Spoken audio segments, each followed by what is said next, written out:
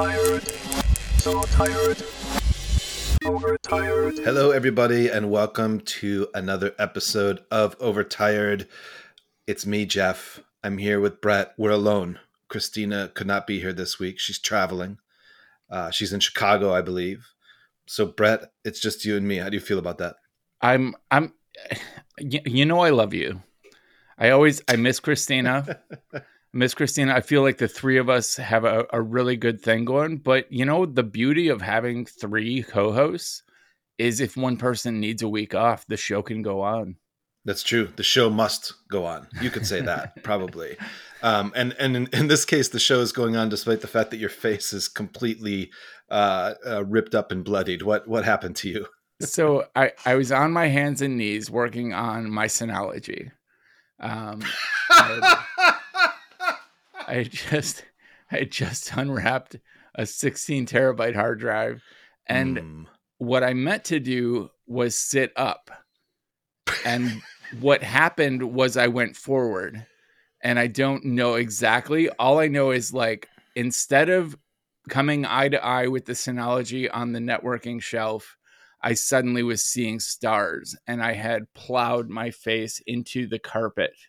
I have like a throw rug down around this, and I just face first into the throw rug, took a chunk out of my nose, scraped up my forehead, ripped up my elbow.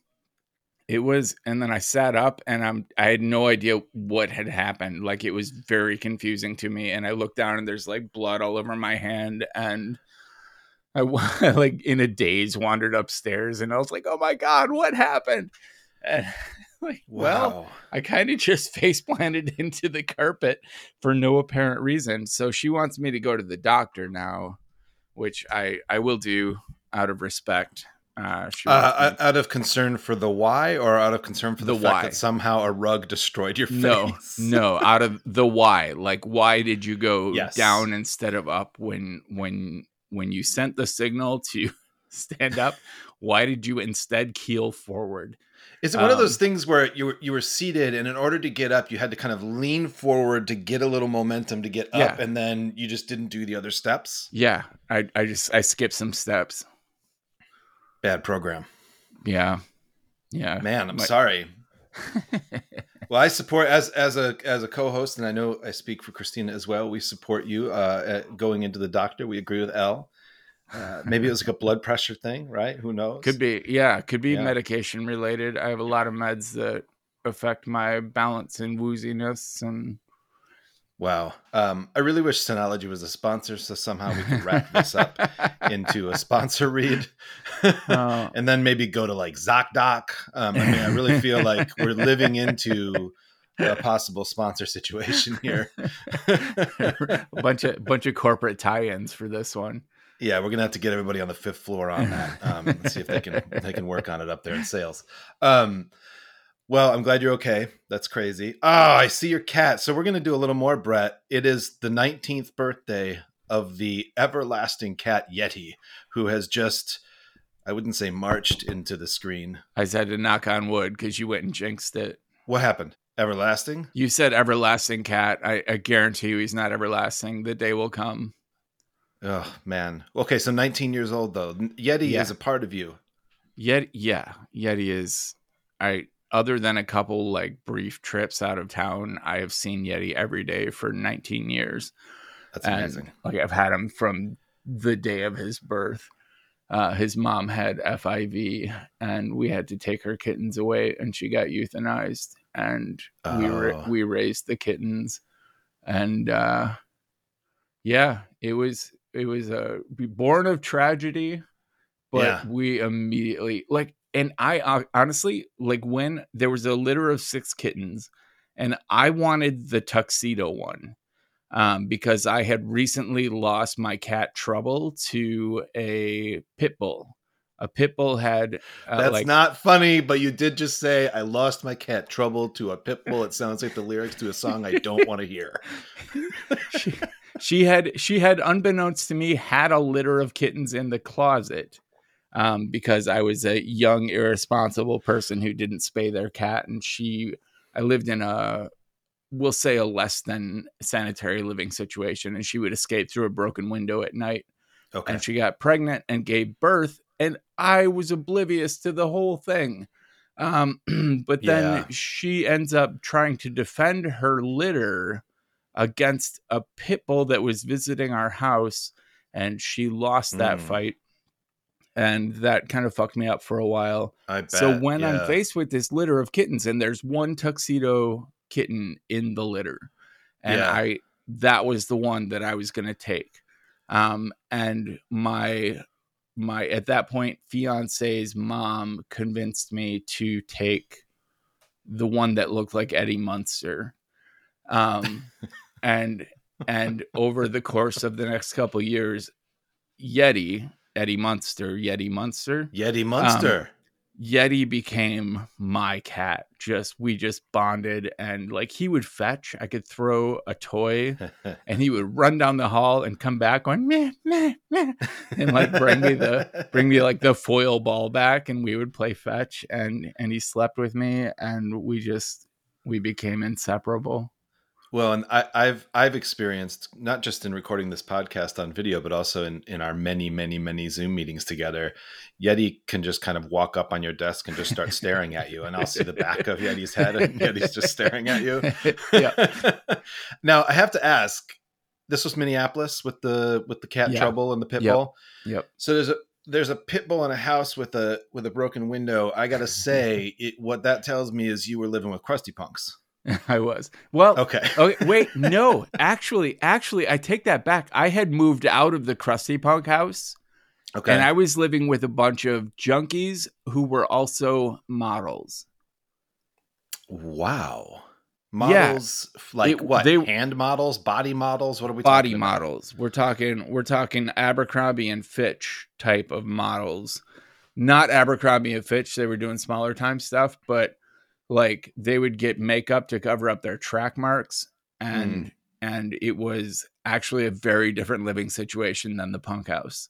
But we were all severely addicted to heroin, and that kind of ran that the house was kind of built around heroin addiction. Yeah. So funny. I lived in houses like that in Minneapolis in the day, but I never was doing any drugs at all, but everyone around me was doing those drugs. I remember I lived in a house where I had a roommate who had an AK-47 with no safety that just laid against the wall next to his bed. Yeah, we did not have guns. At one point, and this I bet you'll relate to, at one point in the living room of this house we were in, this is a house that was in like a permanent state of foreclosure that a friend of mine kind of got hold of, and we were paying like almost nothing, no utilities or anything. It was over by MCAD, or by the Art Institute and the art school. That's where I was living, on Clinton Avenue. Surely we ran into each other. But there was a point where there was about 7 of us living in this place. I kind of like hid in my room all day, working on my super radical politics zine called Wake Up. Wake Up. But outside me, like I remember one day we spilled a 5-gallon bucket of paint that we had for reasons I don't understand. And we were also eating Taco Bell. And for the rest of the time I lived in that house, there was a spilled thing of paint with Taco Bell wrappers stuck in it. And I still wonder to this day, I'm like, okay, so you weren't a junkie. You did no drugs at all. Like, how did you find yourself in these situations, Jeff? Because that one, there are some stories. And that was like not famous. It was a barely known punk rock house where like the first time Green Day came through town, they slept on the floor of this house. And, not Castle Chaos, right? Oh my God. I think that's what it was. It's got the turret on top. Yeah, that's it. Castle Chaos. I didn't know it when it was Castle Chaos. I've been to basement shows there. Oh my God. See, we only had the 2nd and 3rd floor of Castle Chaos. And so wait a minute.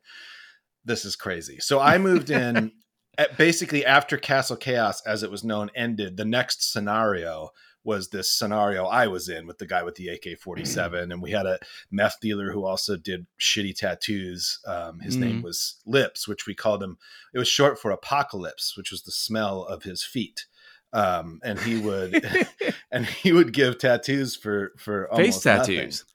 Yeah. No face tattoos in his case. Maybe he would give them. He didn't have them. I knew multiple people from Castle Chaos that had full face tattoos. Oh my God, Castle Chaos. Okay, so just for my own sake, because this house enters my dreams really, honestly, a few times a year. It was a strange magical portal of a place, It was, yeah. and it was called a castle because it had this like turret or this almost like Rapunzel tower, and it was so unique and it was so stunning of a house, but it was a total piece of shit. Because yes. I mean, for God's sake, it was called Castle Chaos for how many years? So how did you enter Castle Chaos? Punk rock. Like I was in a punk rock band, and it was just kind of it was a mainstay of the punk rock scene.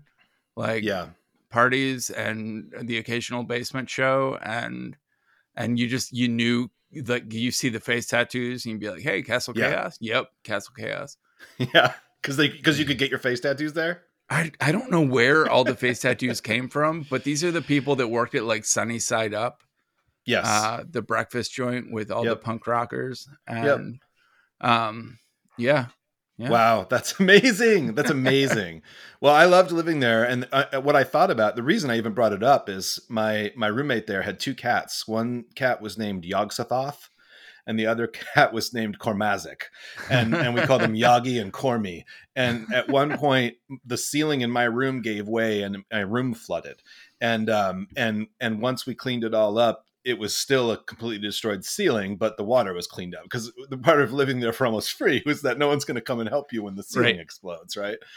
But then the cats disappeared for a while, but they would appear every once in a while when I was sleeping. They would just show up in the ceiling above my head and look down at me, just like let me know they're okay. Mm-hmm. But I could totally imagine them having a litter of cats in the ceiling of this place. Before I lived on Clinton Avenue, I lived on East Hennepin, and we had a house where the landlord had basically let us move in. We were renting the whole house for about $1,000 a month. And there were, I think, 8 of us. And I was the only person in the group who held down a job. So to this day, everyone owes me thousands of dollars. There's always that guy. But he basically told us that when we moved out, he was going to tear it down. And he did not give a shit what we did to that house. Yeah, we had a similar situation. Spray paint everywhere. We would have parties where people would literally go through walls, and that place was demolished by the time we left. Yeah. Yeah. Oh man. I don't know how many of our listeners are listening and going, "Oh, I relate." Relatable. Yeah. Okay. That was fun. I mean, I'm just delighted that we shared some history of that space together. Okay. Why don't we do a little mental health corner? I would love to hear how you're doing. And then, I'm going to interview Brett for this episode. I already started in a way, except it ended up being such a shared history. Shared history of complete fuckery. Episode title. Anyway, how you doing, Brett? I'm stable. I'm in that kind of stable spot where I'm starting to get like bored, but grateful that I'm sleeping well and just kind of emotionally at rest. Kind of getting work done. I'm still I'm on the depressed side of stable still. But it was a pretty light depression this time around. I did last night have trouble sleeping and had to take some over-the-counter sleeping meds, which worries me because my last manic episode, which was a little more intense than it had been, started with 10 days of kind of shitty sleep. And then all of a sudden it like clicked and I was manic and off to the races and learning Swift and writing new apps. And right. I was, and posting a blog post every 45 minutes. Yeah. Right. Yeah. And it started with getting completely worn down by just waking up at 3 or 4 a.m. every morning and not like staying in bed, not getting up and coding like I do when I'm manic. Yeah. But just staying in bed and tossing and turning for hours and then like finally getting up at 6 and drinking coffee and going about my day. But this is how it began. And I'm trying to figure out if there's something I can do now I have a therapy appointment today, and my therapist is pretty damn well versed in bipolar. So I'm going to talk to him and see if there's something I can do at this point, well before I'm manic, to try to control it a little bit, try to keep it manageable. Yeah. Yeah. It's so awesome you have somebody. Thanks. Yeah, it took me long enough to find a therapist, but yeah, I think he's good. Yeah, that's how it goes. It takes people long enough, right? I'm going in for the in-person. So far we've only done videos. So today I get to meet him in person, and I'll let you know how that goes. Man, my therapist only does telehealth, and I'm getting to a point where I wish I could do in person. Yeah, well, I'm curious what the difference is like. Like, he's hybrid. He'll do whatever works best for his clients. Mm-hmm. But I was very curious to like just see what the difference is like in person in someone else's environment. Yeah. I'm curious how I will react to opening up in an unfamiliar space instead of in my very cozy office where I feel very at home. Maybe it'll be better. Maybe it'll be worse. We're going to find out. Yeah. I personally find it easier in person. Yeah.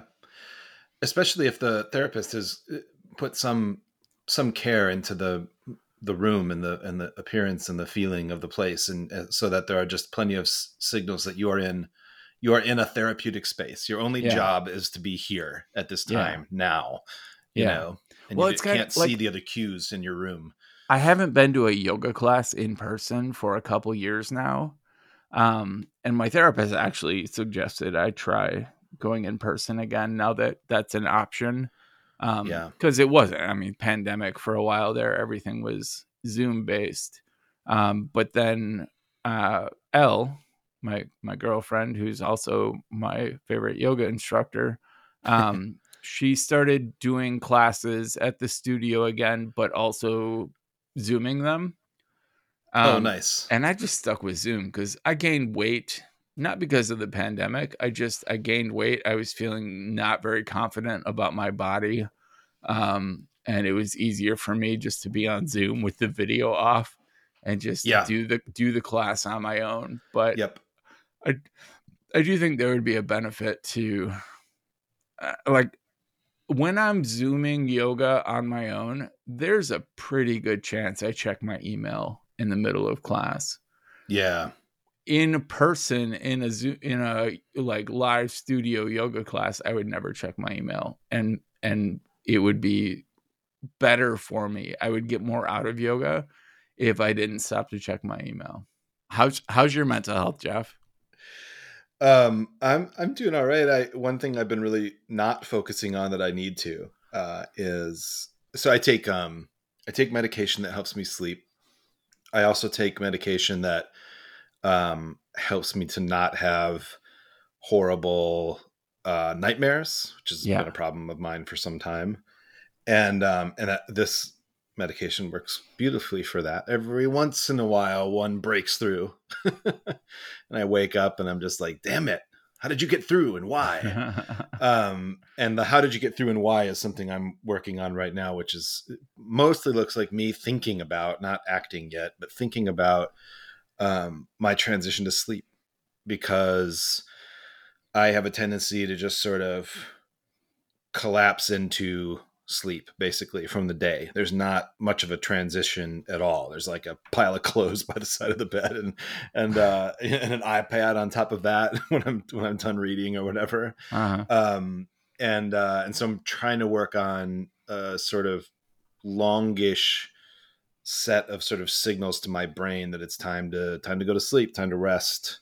And one thing that I know I shouldn't do is work on configuring shit on my laptop until I'm ready to go to bed and leave my laptop next to me. Cause that always makes for a bad sleep night. Cause my brain wants to keep solving problems.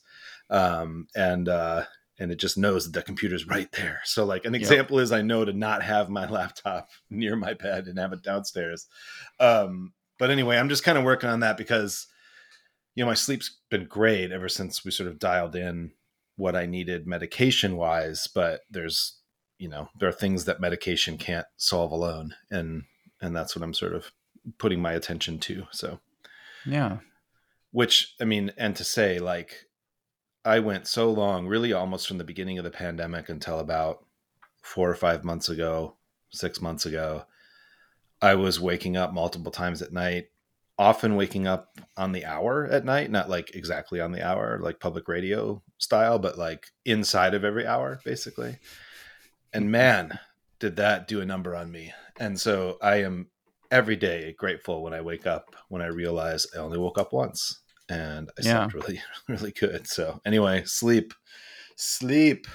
And you're back on your ADHD meds now. How's that going? I am. I'm taking my Vyvanse again. That's going well. I haven't really, I'm trying to figure out the sweet spot for taking it. Like sometimes I take it right after breakfast. Sometimes I take it just before lunch. I have taken it in the early afternoon. Oh, Jesus. Which isn't bad for, well, it should be part of my sleep factoring, shouldn't it? Yeah. But mostly it has like a 16-hour half-life. I know. Mostly I take it before 11 a.m., but I haven't found like a sweet spot for it. For me, it's 7 a.m. I take it religiously. 7 a.m. I take my meds at 7 a.m. and 7 p.m.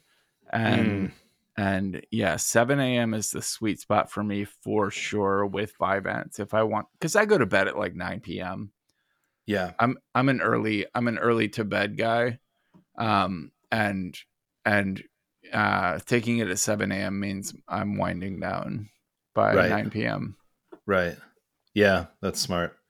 Yeah. Yeah, I need to dial that in. But I mean, the good thing is it's working out for me. I'm on a very low dose, which is what I need. And for anybody who's considering something like an ADHD drug, just be so mindful of does this dose feel right? Because I've had so many friends who were given a higher dose than probably they should right away, or were bumped up significantly after starting at a low dose. Okay, so because I recommend Vyvanse to so many people newly diagnosed with ADHD, tell me what a low dose is. 20 milligrams. 20. Okay. I've taken as much as 60. Yeah, I take 60. It goes up to 70. 60 is kind of where I found my sweet spot. But yeah, like as far as ADHD medication goes, Vyvanse is, in my experience, the most mellow. And to that end, it's the least effective for me. But with my bipolar, it's the one that plays the nicest. Right. That if it weren't for Vyvanse, I probably wouldn't be able to be on any ADHD meds right now because everything else is so prone to triggering manic episodes for me. And Vyvanse just kind of fits the bill for that. Some people like you react strongly to it and it's all they need. At 20 milligrams, Vyvanse works great. For me, 60 milligrams is still like, I'm still scattered and have trouble with motivation, which I don't on a drug like Focalin or Adderall. Motivation is fine for me. Vyvanse does not solve that issue, but it doesn't cause me other problems. So it's kind of a good drug for that. Right. Yeah, man. Yeah. Medications. Yeah. All right, Brett Terpstra.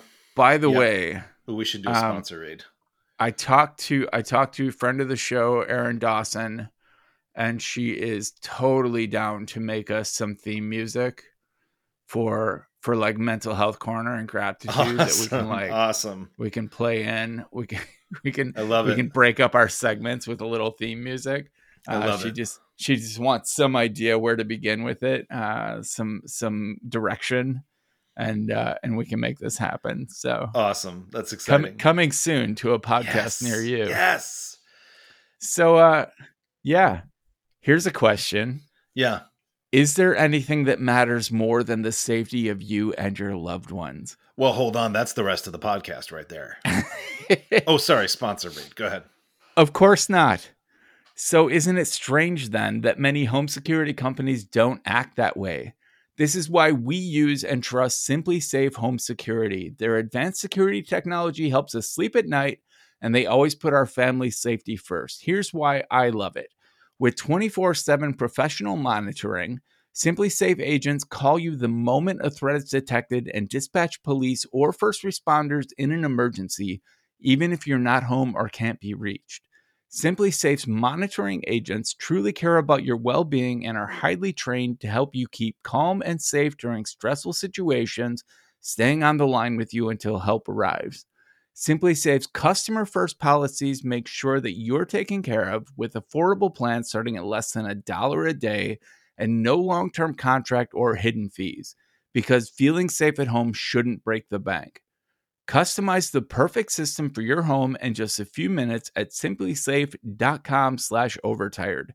That's SIMPLISAFE.com/overtired.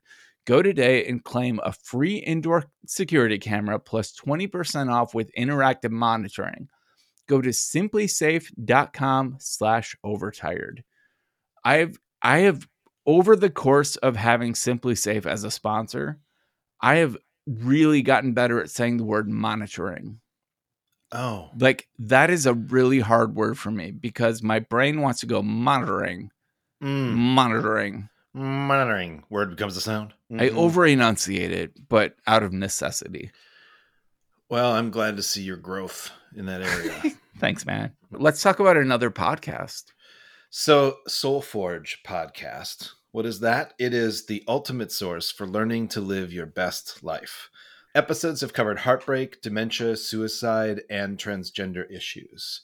And there are episodes on sex, tattoos, collecting, road trips, and puppies! Exclamation point. You never know what the next episode will bring. So come on and forge your soul with the SoulForge podcast. It's everywhere you find podcasts.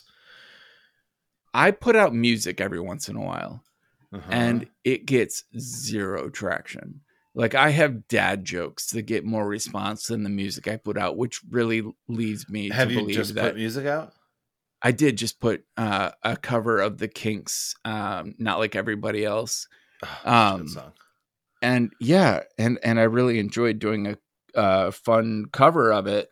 But man, like my SoundCloud, I get like 9 listens.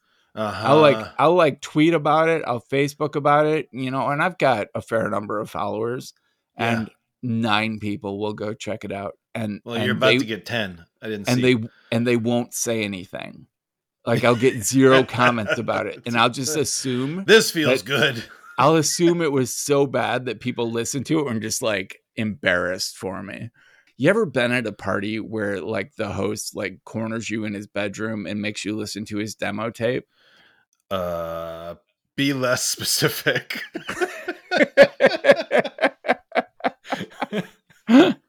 It's happened to me more than once. That's why I consider this a generality. Like when I was touring with a band and we'd go to like after show parties, so frequently would like a host of whatever house we were at be like, "Hey, come here. You got to hear this. You got to hear my 1-man 4-track demo tape." And then for like 30 minutes would like pummel you with sounds you just could not get excited about. I did 2 things to prevent that kind of thing from happening to me on tour. One is I played drums in a way that I come to learn scared people. And the other is I slept in the van no matter what the fuck we were doing. I was like, I am not going in there. I am not going through that portal in fucking Missoula, Montana. Like, I have no idea what's going to happen in there. I want nothing to do with it. I sleep in the van. So what you're saying is I played bass too approachably? Yeah, you played bass too approachably. I'm always like, people say I'm a nice guy, but I get this feedback that I'm scary. I often, people would tell me when they first met me, they thought I was going to punch them. And I have never once met someone and thought I was going to punch them. Yeah. Well, okay. I'm sure it has happened, but for the most part, I'm super into meeting people. And I guess I used to come off as very intense. And it's still to this day, I don't know what that's about, but apparently it's gotten better because people tell me I'm a goddamn delight these days. Aw, shucks. Except for whoever punched you in the face. Oh, wait, that was your carpet. Yeah, we have a history now. Okay, I want to talk to you about something, and we've gone pretty deep into the episode, but I want to try it anyhow. Okay. And see. So I've been I have used so many of your tools, Brett. It's how I came to be a guest on your podcast, Systematic, way, way, way back in the day. It was I followed your blog and you put out a call for guests or guest suggestions, and one of my colleagues submitted me. I jokingly call the collection of tools that I use, your collection of tools that I use, Terpstra OS. And I've been sort of revisiting some of them recently, just because you have, in the last couple of years, you've added a lot to a lot of the things that I like to use.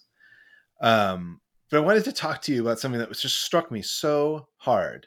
So the thing that I love about your tools is that they allow me to forget. They give me confidence that I can remember. Mm-hmm. And for me, not remembering is an extreme source of anxiety and can be a source of panic. Yep. And knowing that I can forget, therefore, brings me a sense of peace and ease. And so I have this list here. I listed your apps that I use and your tools that I use. And then I made a remembering statement next to them because I was so struck by this. So I'm just going to go through this. Bear with me. All right. Yeah. First one, quick question. Remember the elusive answer to a persistent question. Doing. Remember what I was doing or feeling and when. Bunch. Remember how I like my computer environment to be set up in countless contexts. House it. Remember how I built or configured a thing. Tag filer, which doesn't get talked about much. It doesn't. Remember where my documents go. Pod tagger. Remember how to do podcast metadata. Cheaters. Oh, cheaters. Remember my keyboard shortcuts and commands and various little bits about my apps. And then markdown service tools. Remember markdown syntax and apply it, right? It leaves out your writing stuff, NV Alt, NV Ultra, marked, gather for gathering up markdown from a web page, markdown editing for Sublime Text, which you don't control anymore, but which you wrote and I still use. I think you still use it, right? Yep. But it's so intense to me. I mean, it's intense how easy it is to make a remember statement for all your tools. When I read that list, what do you think?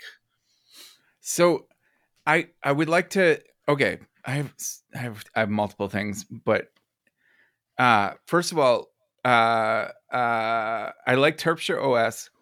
Jay Miller came up with the term TT tools. Ooh. Which I like because my name is BRETT and my handle is TT Scoff and we just go with TT tools. When I realized it came up on my calendar that it was Yeti's birthday, but I could not remember how old he was. And I remembered that I had this question in years past. And all I had to do in my terminal was type QQ Yeti's. How old is Yeti? QQ, how old is Yeti? And my computer was able to immediately tell me what year he was born and extrapolate from there. And that absolutely memory. I have a shit memory. I have an ADHD person's memory that has been affected by drug use and the meds I take.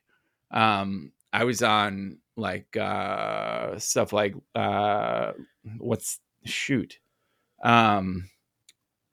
sleeping pills, Ambien type of pills for a long time, which just decimated my memory. And a lot of the tools I make are very much about being able to answer my own questions. When I Google for the answer to a problem, there's a 50% chance I get my own blog back as a response. And that's where SearchLink came from. Like SearchLink. Oh, right. SearchLink. Yeah. SearchLink was a way for me to find answers on my own blog without constantly switching to a web browser. And yeah, memory, you are 100% correct that so many of my tools are just about being able to remember and being able to feel confident, because it is very, it's disconcerting and anxiety producing to know that you figured something out, but that you will forget it. And in my case, I'll forget it in a week. It's not a matter of like a year later. It's a week or less that I will forget that I found the answer to something. And that produces anxiety. And just having ways goes back to like when I first read GTD by David Allen, this whole idea of mind like water and being able to have a trusted bucket where you could dump the things you needed to do and know that you wouldn't forget them, that you would be able to find them and that you would be able to get them done. And my brain extrapolated that to, I need a trusted bucket for literally everything I learn, everything I figure out, everything that I do. I need a way to have some faith that I will be able to rediscover this in the future. And yeah, things like QQ and doing definitely are like, that's a core principle of them. Wait, I remember you had I don't know if it was a Bookmarklet or it was a tool that helped to sort of document your Stack Overflow queries. What was that? Well, describe that. So, and that's what Gather has become now. I had Bullseye, which when I found an answer, it worked with Marky the Markdownifier, which was the web API version of Gather. And it would basically, you would click on a Stack Overflow solution page. You would just click inside the answer you wanted to save, and it would create a markdown version for you that you could pop right into NVAlt or into NV Ultra. And Marky the Markdownifier has fallen by the wayside. But Gather, the tool I most recently updated in a Manic episode, it has special handling built in for Stack Overflow pages. So if you, and it has options, you can choose to only save the accepted answer. You can choose to include or exclude comments, because a lot of times the answer you want, the actual answer will be in the comments to the answer. Like someone will say, this didn't work, why? And someone else will say, do it this way. So there are times that I do or don't want to include the comments. And all of that is now built into Gather as options, and basically can save anytime I find what I'm looking for in Stack Overflow, which is the most common place I find programming answers. I can save it as a markdown file, easily searchable, instantly indexed in NV Ultra. I remember once when we first started working together, I mean, just for people's background, you started working with me really as a consultant on workflows and things related to my investigative work. And that kind of grew into some real meaningful tool building.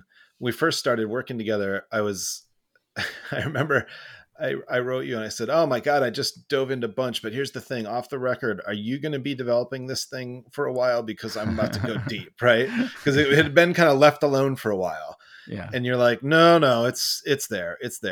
And so I said, will you send me just a couple of your own Bunch files so I can get a feel for it? And what I learned, and have learned from you since, is that often your tools, which have a million wonderful tentacles, you're only really employing a handful of them. Yeah.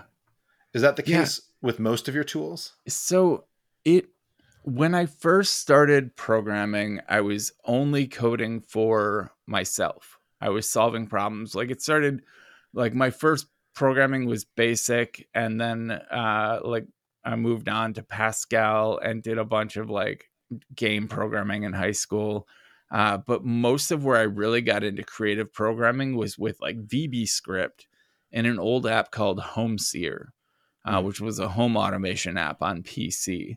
And like around what year ish? This would have been like 97, 98. No. What was being automated? No, 2000, 2001. Okay. X10 home appliance automation. But I had never shared any of these automations. They were just for me, and I wasn't active on like the message boards or anything. And it wasn't until I got a Mac that I actually made something worth sharing, or that I considered like maybe other people would want this. And the thing I learned very quickly is that everyone has their own needs. And as someone who eventually became part of kind of the software ecosystem for Macs, which didn't start for me until 2000, I learned that there's kind of a standard number of features that make things generally usable.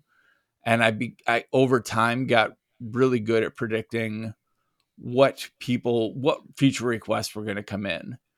So it can do this, but here's what I need to do. Yeah. And I learned how to build something that had more general appeal than just solving my problem, and to make something that could solve other people's problems. And that's kind of the core of everything I do. Is I made this to solve a problem I had, but I understood that my problems might not be universal. So I made it more general so that it could solve other people's problems as well. And in doing so, one of the other sort of tenets of everything you build is it gives the user such a sense of control. Mm-hmm. That would otherwise, like, you have to have a little bit of literacy to get deep into any of your tools, but only a little bit. Yeah. And having a little bit, and then having your tools, like, it's to use a military analogy, it's a force multiplier. It's like, I can't believe, Bunch is such a great example, right? I can write a text file in Bunch that, had I tried to do this without Bunch, would have been a really complex script that I would have had to spend a year studying a language to do. Well, and the beauty of Bunch is nobody does the same thing with it. No two people are using it to do the exact same thing. And you can share Bunches with people as kind of an example. Here's what you can do, but it is 100% you customize it to your specific needs. And it is built to handle the most esoteric of requirements. The first editor I used on Mac OS was TextMate, and it blew me away, having spent a lifetime using Windows and kind of limited apps that you had to have a higher level of proficiency in order to customize. Yeah. Than I had at the time. I started using TextMate, and I learned Ruby just to write TextMate extensions. But it provided this framework that I could make it do anything. Any text editing tool I wanted, I could just make. And it was worth learning a new programming language just to be able to extend this app. And the extensibility of TextMate, it leads to problems for developers, because not only are you supporting your own software, now you're supporting everything your users want to do with your software. And you're opening up a whole can of worms. But like, it's the reason I built custom processors into Marked, so people could make it work with Pandoc or ASCII-Doc or whatever processor they wanted to preview their text files with. Was all kind of this TextMate mentality of extensibility, that the user should be able to extend what you've done. Well, then it's interesting that you bring up you had said, in in developing something like TextMate, the developers had to support their app and all the things people wanted to do with it. You kind of walk this line where you make your tools, it almost seems like, as extensible as possible, but you do stop short of making it so that everyone's making their own plugins, for instance. Is that intentional? So part of that is a lack of skill on my part. Doing is the first app I've ever written that allows truly has a plugin architecture. And I don't think to this day, I don't think anyone's attempted to use it yet, but I don't these think days, I was even aware of the architecture. yeah, these days when I add a new feature to Doing, I do it through a plugin architecture, where each feature exists as a plugin that you can add and remove. And Doing even has built-in commands for adding and removing its own subcommands. Yes. Okay. Yes. Yeah. So I built a true plugin architecture for Doing. You could look at custom processors in marked as plugins, but really you're giving it a shell command to run. Mm-hmm. And that shell command can be a custom script and you can go nuts with it, but it doesn't have a direct plugin architecture with its own like API and SDK with which to interface. And I'm only now learning like exactly how to engineer something like that. And I don't think I have the skill yet to do that with something like Marked using Objective-C, but I could see doing it with Swift, creating like a JavaScript API for it. And adding that kind of extensibility, but it hasn't been because I didn't want to do the customer support. Like some of my favorite apps, like Keyboard Maestro, for example, have a full SDK that you can tap into. Even LaunchBar has a JavaScript SDK and an AppleScript SDK that you can build your extensions off of. And yeah, I want to offer that. It hasn't been out of fear of doing the customer support. It's been really a lack of experience in doing that. Interesting. I always just assumed it was just a matter of like, here, I'm gonna do everything I can to make this thing as usable as possible. But like, especially now at this point in your life, you've got a full-time job. Yeah. So it's like you can't necessarily handle all that. I'm not the genius I'm given credit for being. Like I'm just figuring this shit out like everybody else. I just happen to have a creative mind that can take a problem, and I have enough of a foundation to come up with a solution. But there's always room for improvement in everything I do, and I'm constantly learning new things. And I'm not like I worship at the feet of some of the developers in the community. Daniel Jalka, Andreas Hagenberg, Rich Siegel, like these people can do so much more than I can do and have so much more skill. And I learn stuff from them every day. What about, okay, so when I talked about how so many of your tools have this thread of remembering, it was very easy for you to connect it to your own life and your own sort of, you were able to make an existential connection right away. Yeah. What about when it comes to this other feature of all your tools, which is just empowering people, I don't mean that to sound trite, but like giving people power over their machine in ways that would otherwise take a whole different, like a huge set of knowledge. Like, yeah, why do you do that? Because you don't rein it in at all. You're just like, here's everything. You might need this. I don't know. Try it. You got to try it. Okay, so that's part of the beauty of Mac OS, at least historically, is it has given users these tools to build their own experience, and I found them extremely gratifying and fulfilling. And I basically realized that a lot of people just didn't have the building blocks to make use of tools like Automator and AppleScript and the the basic things that came with Mac OS.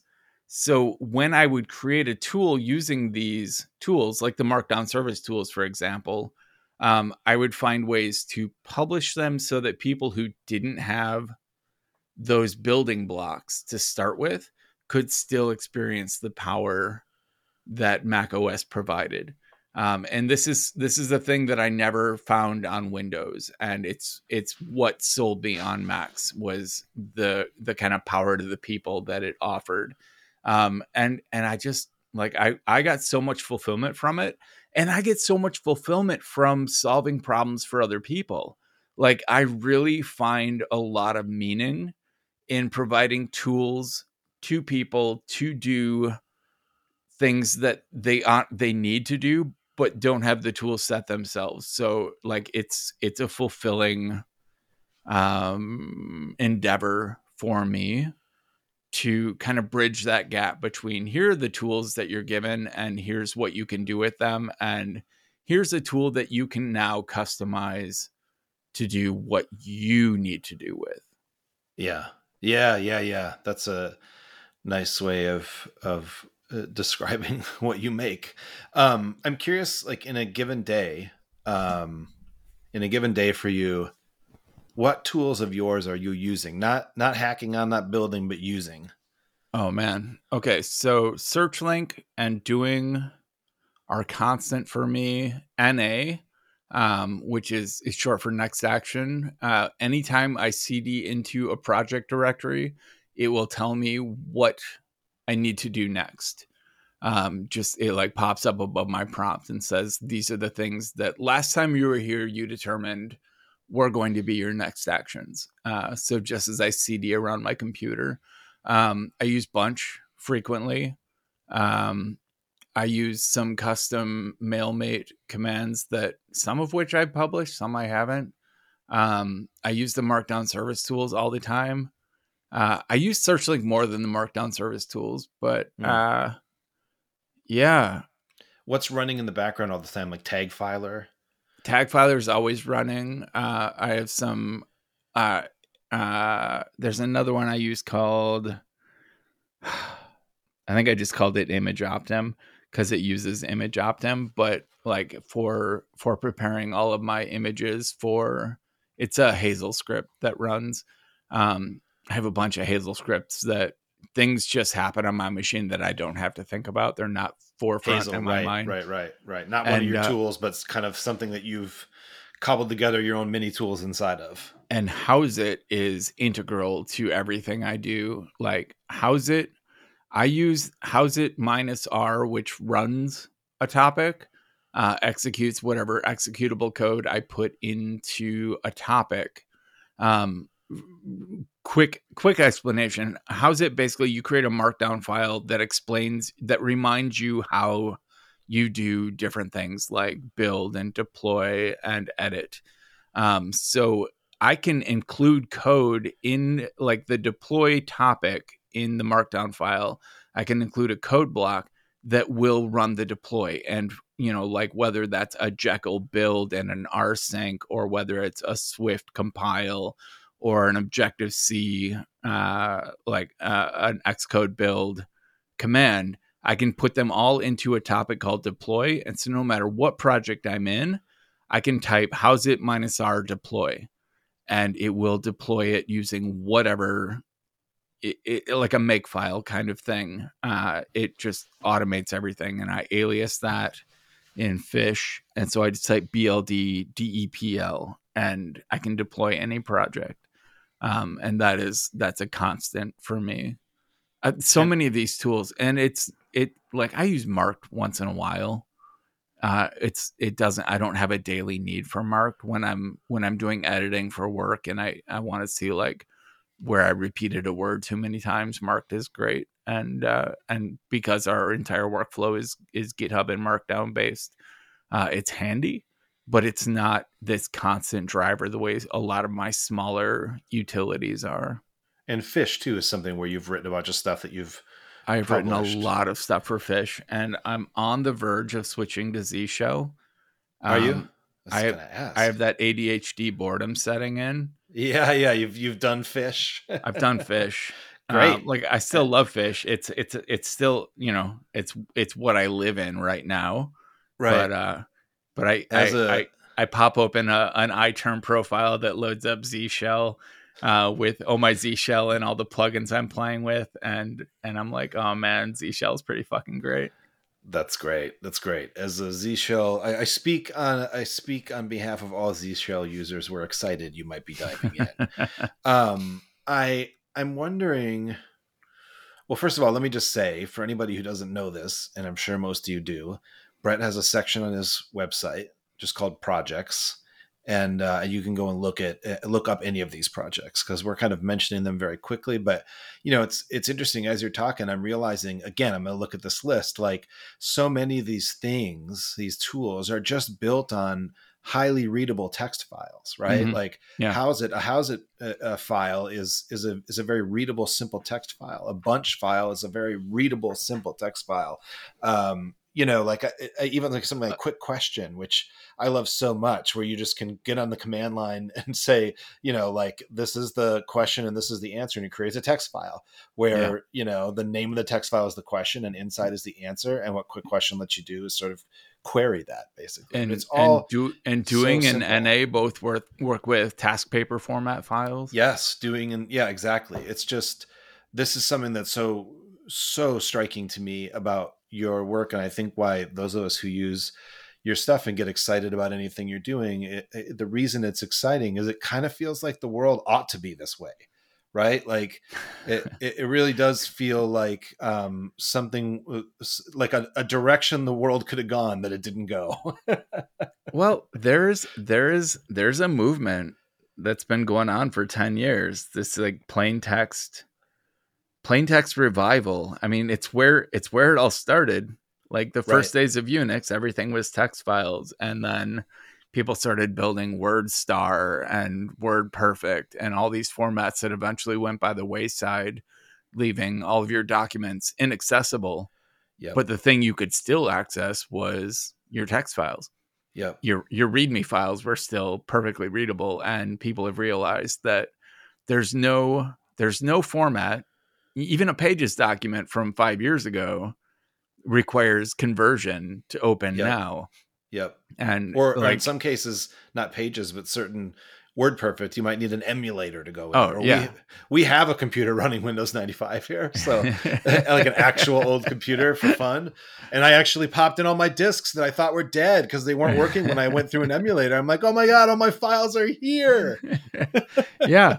But your text file, no one's ever had a problem opening a text file. So if I'm going to have that faith that I'm going to remember something and that it's going to be accessible, it has to be in plain text. Yep. Because that is the one format that will outsurvive every other format. And the stuff that I record now and back up to my Synology and back up to Glacier, like these files will persist, and I will always have this information.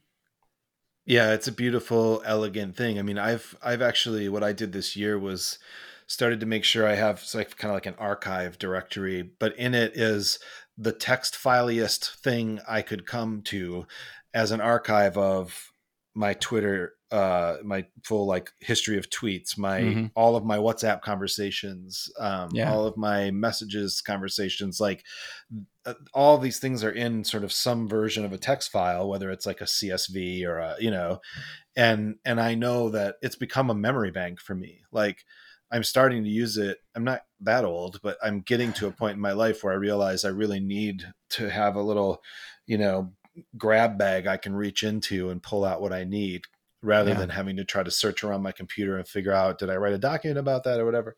Anyway, that again, plain text, right? Like CSV files, markdown files, whatever. Yeah. Beautiful. Scripts, right? Like scripts are a way of remembering, like, oh, this is how I wrote this thing, or I wrote this thing to do this. Totally automation. Like automation is great for time saving, but that's only half the story. Like if you automate something, you are basically creating a permanent record of how to do something properly.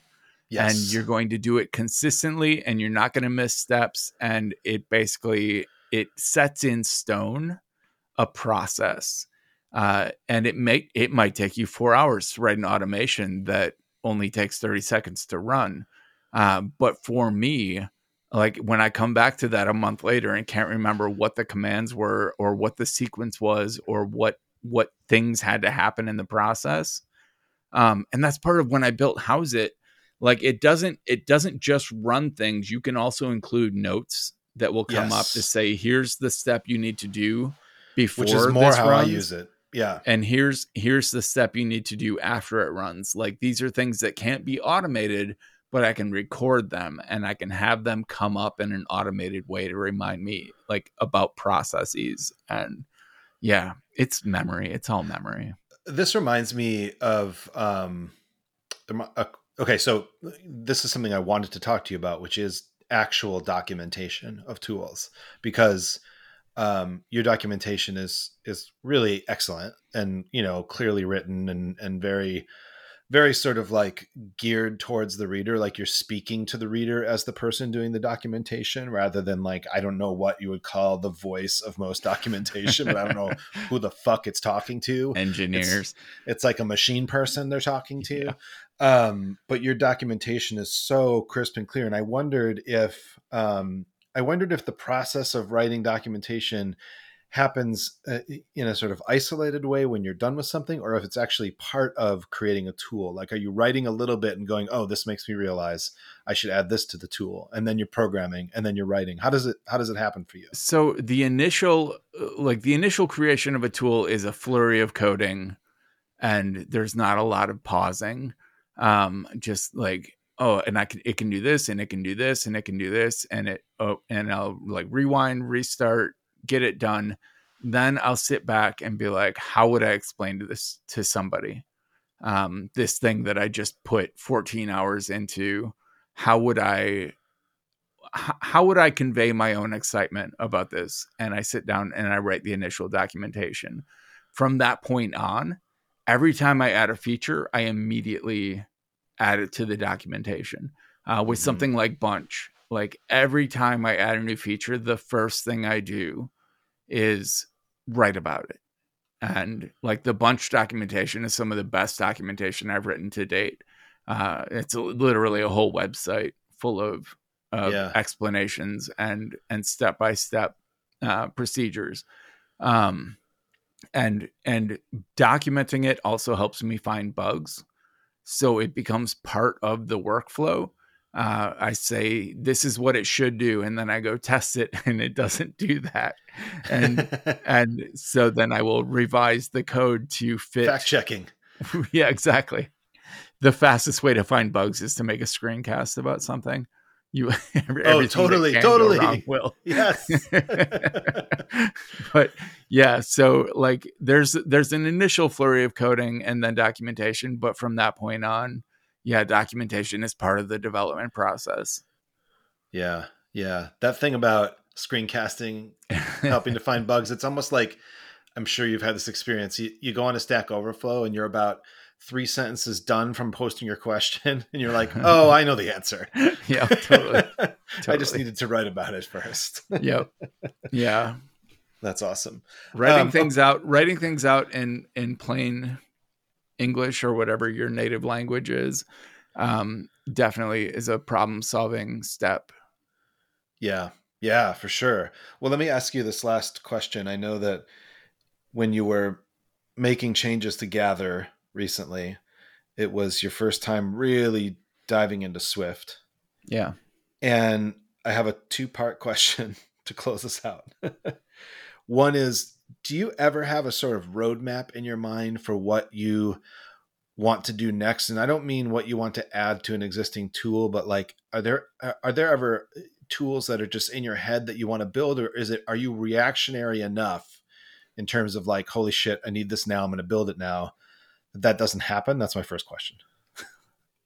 So usually like a tool like Gather, which was actually a revision of multiple tools before it, but like it'll be something that is an idea in the back of my head for a while before I actually sit down and start coding on it.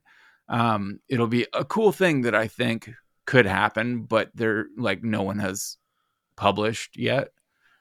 So like I'll first I'll go Google, and if Yeah. someone's already done it, great.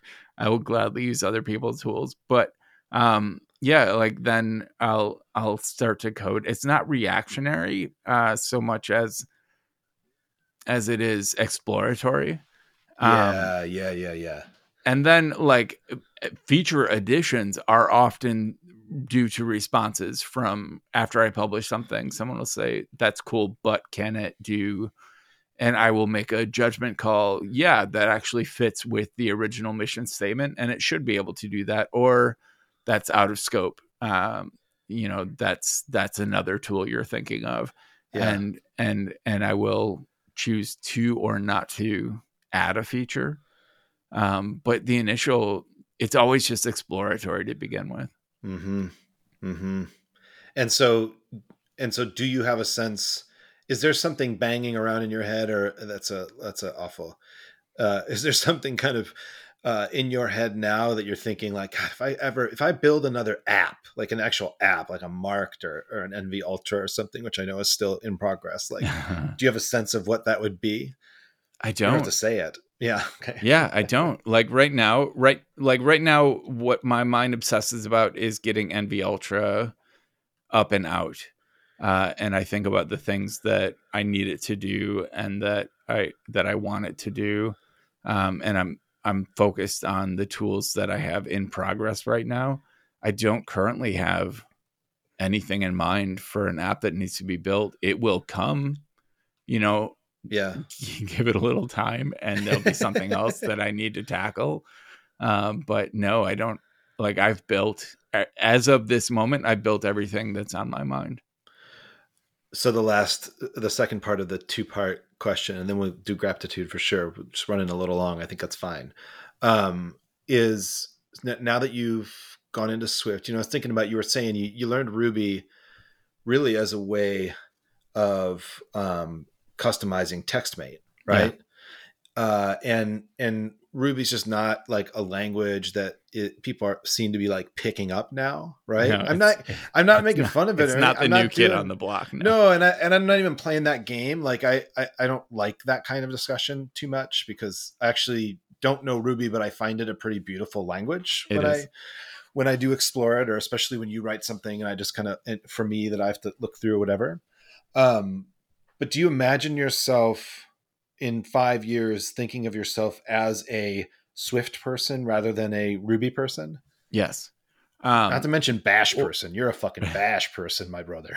I haven't written a Bash script for I don't know how long. Like learning Swift was I was very grateful that I found it in me to learn a new language, because there have been a few languages on my list, Go, Rust, Swift, that I have known if I was going to keep up my coding skills, I needed to learn.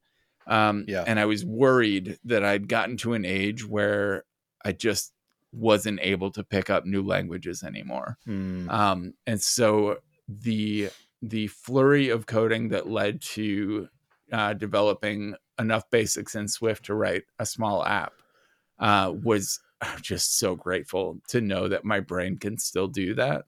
Right. And I hope that 5 years from now, I'm well versed in Swift, and I've also picked up Rust and Go and Scala, and like really like gotten myself into modern programming languages. I hope well into, we'll say, my 70s that I continue to learn. Yeah. You can always go back to basic. Did you have the book? Did you have the binder and the slipcase? I did. Yes. With that tan knurled cover. Yes. And beautifully designed, by the way. I actually am working at work right now. We're working on a Twitter-based compiler language that people can send tweets that will cause a massive Raspberry Pi cluster to perform different functionality. So as a part of doing this, I have to dig into literally the basics of compiler theory.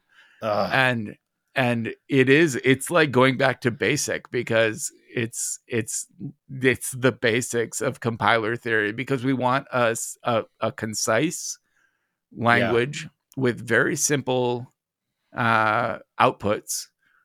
And yeah, it reminds me a lot of working in basic. That's amazing. I love it. Basic. I recently got a TRS 80. Trash 80. Yeah, the Trash 80, but it's like the handheld version. It was from a friend who used it as a reporter for the Star Tribune.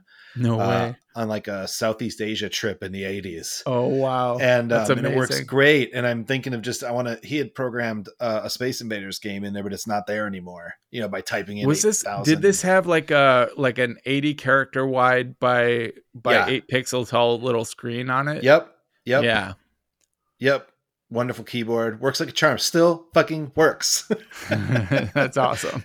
And the best part is that he gave me the custom documentation that the Star Tribune used, which is the Minnesota or the Twin Cities paper. And they actually said instructions for using the Trash 80 at the top. It's amazing. Nice. All right, let's do some gratitude. And thanks for talking to me about you. That was super interesting. Thanks for the delightful questions. That was really fun. Yeah, it was a good time. I had been hoping for the Jeff treatment. I feel like now you guys know. Your interview with Christina. Yeah, if one of you is gone, then the other one's going to get interviewed. Do you want to go first? You want me to go first? Sure. I'm actually picking task paper this week. Task paper. Jesse Grosjean created a very simple text-based format for creating to-do lists and adding some basic tagging and due dates and things like that, all with just text files you could read in any editor. And then he built an app to streamline working with these text-based files, where you could, have keyboard shortcuts for completing tasks or moving them around between projects. And there's a whole query syntax that you can use to, you can take a huge task paper file and query out just the things you need. For example, your next actions, things that don't have, or that have a start date that is current and aren't finished yet. Like you can get a list of those things and batch add tags to them. And it's not a complex program. It is a very elegant, very easy to use way to accomplish a lot of what you would do in like something like OmniFocus, but using all plain text. And I love it. And as mentioned, a lot of the apps and tools that I've written work directly with the task paper format, because it is a universal text-based format that it works. Your tool doing calls for a task paper. Yeah. Yep. And NA. Awesome. I love that. I recently found, I was doing a research project about 5 years ago, and it involved interviewing a ton of teachers and asking them basically the same set of questions. And the way that my list of questions went is there were a couple of questions that had to get asked. I had to ask these to every single person because it was a research project. And the rest were like sort of a menu of options. And I was able to work with custom styles in task paper, where I made a list of questions for an interview. And when I would finish a question, I would click it, and it wouldn't like strike it out. It would just turn it kind of light gray. So it was kind of there, but in the background, because for some reason the striking it out was just noisy to me as I was looking at the transcript. And then it was actually able to show me like, hey, you forgot this. You forgot that these are one of the important questions. You've been rambling on. You have to answer this question before this interview is done. Like, it's one of those things that's just super extensible. And actually, just fine as it is. I use custom themes that color tasks based on tags.